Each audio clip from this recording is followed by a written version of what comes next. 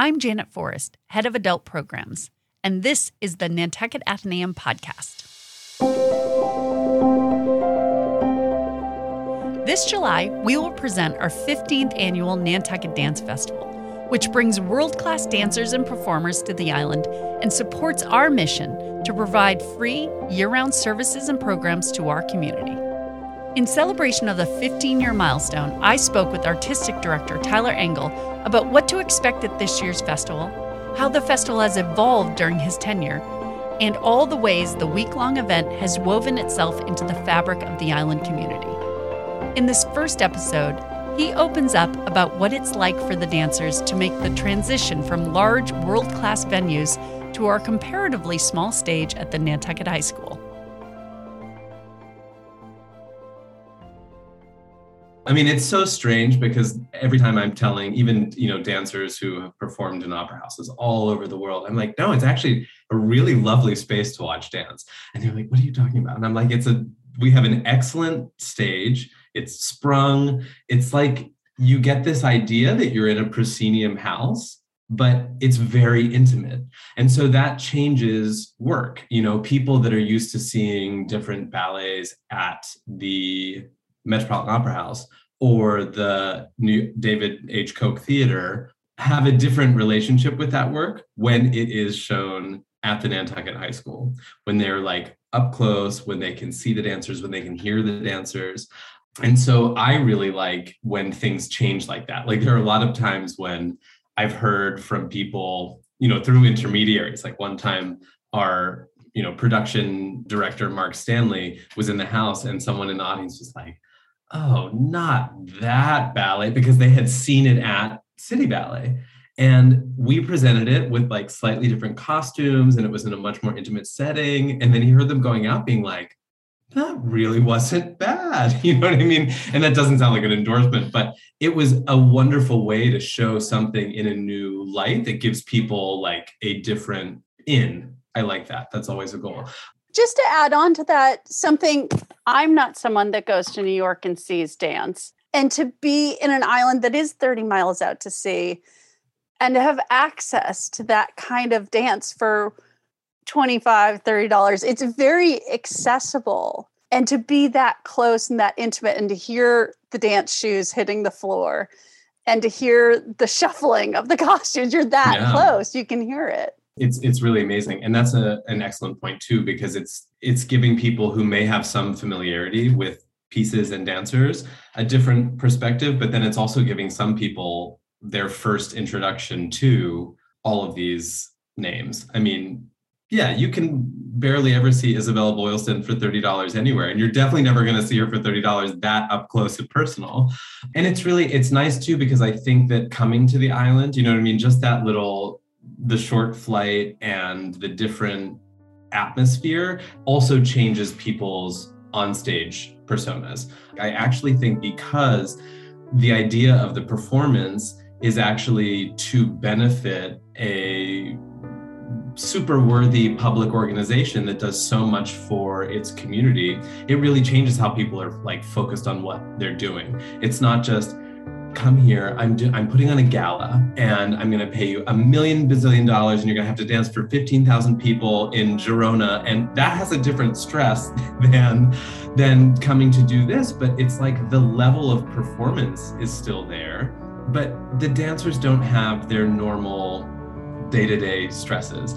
Their, bosses aren't there. They don't have, you don't feel like someone's sort of like breathing down your neck to really like deliver. But oftentimes in those situations, like that's when people really deliver, and that's what I kind of think is exciting. I love, and I think it's because I am a performer. I'm in the theater business. I really love, like when I go to a music festival, I'm an avid amateur pianist and I play all the time terribly. And I've tortured actually some people at the Nantucket Dance Festival. Jared and Susan and myself did a little tribute to Molly Anderson for her last festival, and we played, but Susan was there to keep us afloat. But anyway, I love music and I go to music festivals, and what I like almost even more than the big performances are the master classes and the rehearsals, where you get to see people like I was just describing, sort of unburdened by that, like the curtain goes up and you have to deliver. You see people like experimenting, taking different risks and doing things. There's like a different kind of electricity when people don't have that kind of pressure. And that's actually what I feel we are able to tap into in the performance. It feels good to be doing things for other people. Do you know what I mean? Like it feels good actually to have some pursuit that's beyond yourself. Listen, ballet dancers are vain. You have to be, you're looking in a mirror all day, whether or not it's like and it's not always vainglorious. Like sometimes it feels terrible to be looking in the mirror all the time and to be so focused on what you're doing and how your body looks and all of these things. But it is by its nature also somewhat of a service as well. What we do in performance is like we're giving. People need art. People need that in their life. It's how you process, it's how you make sense of things, it's how you sort of can organize that other part of your brain that's not like only working on things, whether that is literature or music or dancing or painting or something. Like you have to have some pursuit that's beyond yourself like that. The festival is a way, it's like to remind all of us that like we're doing this for others as well. It's not just a personal pursuit. You talked about the taking the pressure off and just being about the dance. And I remember that in the videos during 2020, we reimagined the festival, made it all virtual. And you had these dancers, sometimes in their living room, sometimes in a studio, but not with the lights and not with the stage, doing really magical dancing. But there was a lightness and a playfulness about it because it wasn't for 1,500 people and it wasn't at $300 a pop. Yeah. It was so interesting. Can you talk a little bit about that? It was an extraordinary effort to do that because Jared, Lauren, and myself, like we're not video editors and or website designers and or any of those things, but we just knew that we needed to do something. So in some way it was like a little bit of like a selfish endeavor, like our brains and bodies and souls need something to work on.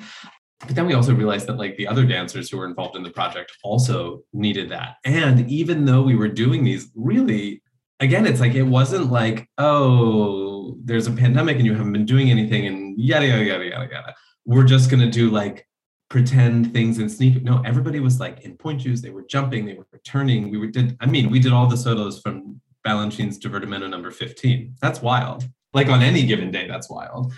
But like you were saying, there was this lightness of spirit because it was kind of like an exhale. I mean, especially in a time when no one wanted to even breathe, all of a sudden being able to be back in a studio and getting these things, like all these people like separately and then getting them together, like in the videos, people were able to be in a big space and breathe and move their bodies. And it was like this really wonderful release. And not that different from, again, like in a normal year, people being able to come to the island and actually like breathe and release and like reconnect with why do I like doing this? Why is this something that I've devoted my life to? It's not just about like the paycheck on Friday and like, it's not just about the applause and like the stress and it's really because like we love to move. Like our bodies love to actually like make these shapes and do these things. So that's like an interesting parallel that I didn't even really think about. But I think that, again, that's the goal, like whether or not we're in the middle of the pandemic or whether it's a normal year or whether we're half in the middle of a pandemic and we did a bunch of those performances outside. My goal obviously is to raise money for the library, but it's to really be able to like get an environment and a space where these individual artists are able to practice their craft in a way that sort of recharges and feeds them to then go back into their normal life. It's my favorite event of the whole year. I'm doing these things all year long. Like I work full time in theaters all over the world, but this is my absolute favorite dance event.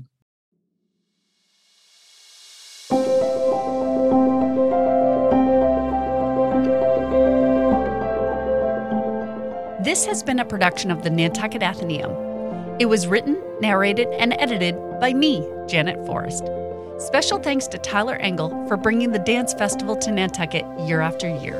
The Nantucket Dance Festival will run from July 18th to July 23rd, and many events are free and open to the public. You can find all the details and where to buy tickets at nantucketathenaeum.org.